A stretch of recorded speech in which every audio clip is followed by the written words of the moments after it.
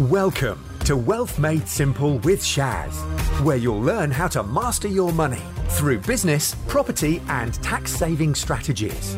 Your host has collectively helped his clients make tens of millions of pounds in additional profits through these strategic approaches to business. Introducing Shaz Nawaz, an award-winning chartered accountant, property tax expert, entrepreneur and property investor.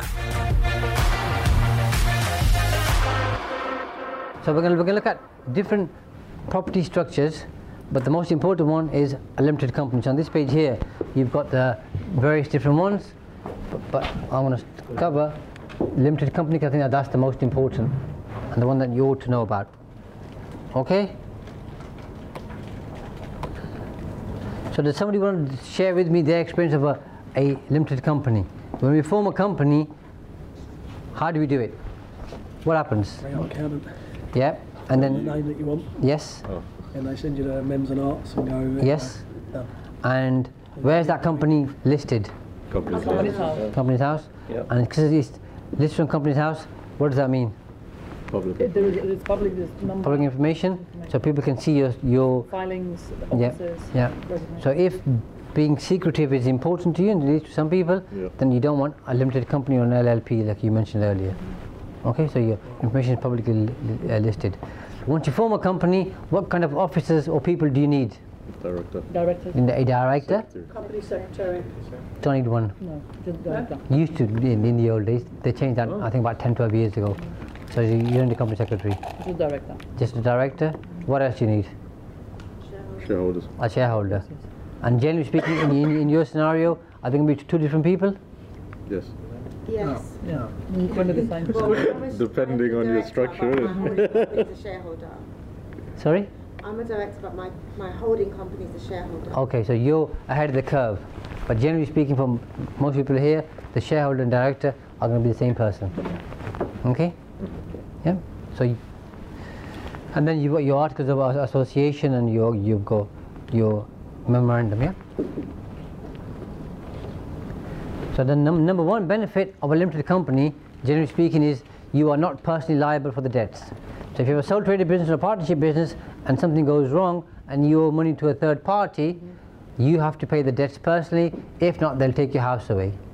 Limited company is a separate legal entity, has its own name, its own persona, and if the company goes bust, you are not liable for the debts unless You have a personal guarantee. you have a personal guarantee.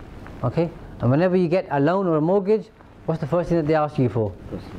Personal guarantee. And let's say you've refinanced with Aldermore for £500,000. How much do they want the personal guarantee to be?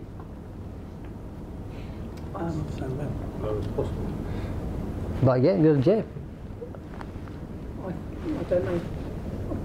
You're in trouble, by the way. You were supposed to raise your hand and say, Shaz, can we go through my scenario?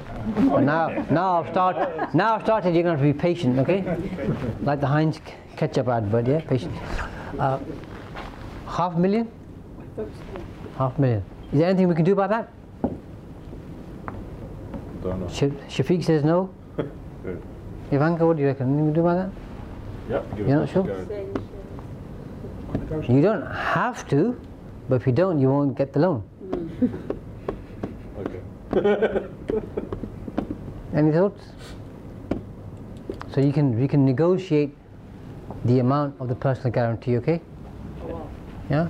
So It's negotiable. yeah. So for the New England one, when we refinanced, I think it was 1.15 million. Okay. Ceiling.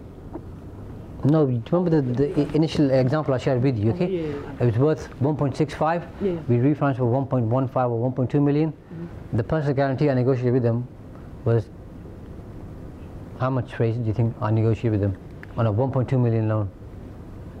500? 10%. Oh, you 10%. Maybe £200. Close. You're close as well. You're closest, by the way. 100 grand. Oh wow. 10%. Yeah. Because why do they want a personal guarantee? So if anything goes wrong, they can come and get their money from you. To keep you on the hook.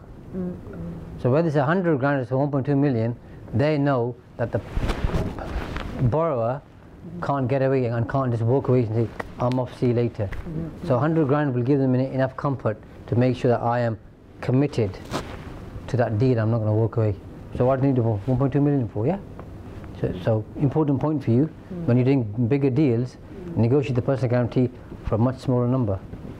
Because if things do go wrong, you might take a hit on 100 grand, but you ain't going to take a hit on 1.2 million. Yeah, generally speaking. Yeah. So the personal guarantee depends on your earnings as well. How do they calculate? For example, they can give you 500 versus they can give you, or they don't. They want you to cover the entire loan. I understand, but obviously, does it depend on your ability, like financial ability to cover? For example, your salary is 100,000. That's why you were given 100,000. You were permitted to take 100,000 of personal guarantee. Is that how? They probably take that into account, but I think it's just a negotiation. Because the personal guarantee is a safety net for them to make sure that somebody doesn't walk away when the going gets tough. Okay, so you're saying you just want me to be committed. 100 grand keeps me committed just as much as 1.2 million. Yeah, because most people aren't going to walk away for 100 grand. Yeah, unless you're really, really wealthy, then you don't care. But generally speaking, and if you're really wealthy, you probably don't have a loan anyway. I don't know. Yeah. Okay, that makes sense. Yeah. So always negotiate your personal guarantees. You can't do that on a single buy-to-let, because if you're buying it for 200 grand and your mortgage amounts to 150, they're not going to give you 50 grand. They want 150 grand.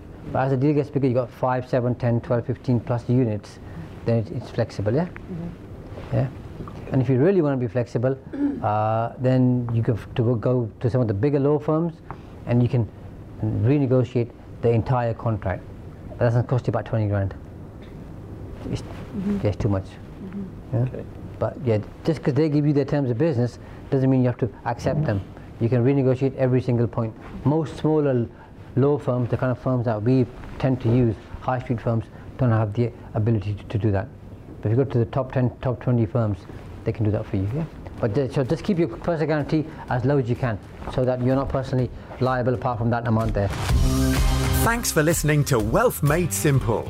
You can follow and contact Shaz on the Facebook pages Entrust Property Tax and The Profits Wizard.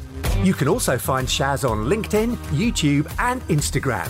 Alternatively, email him at shaz@aa-accountants.co.uk. Build your wealth by mastering money.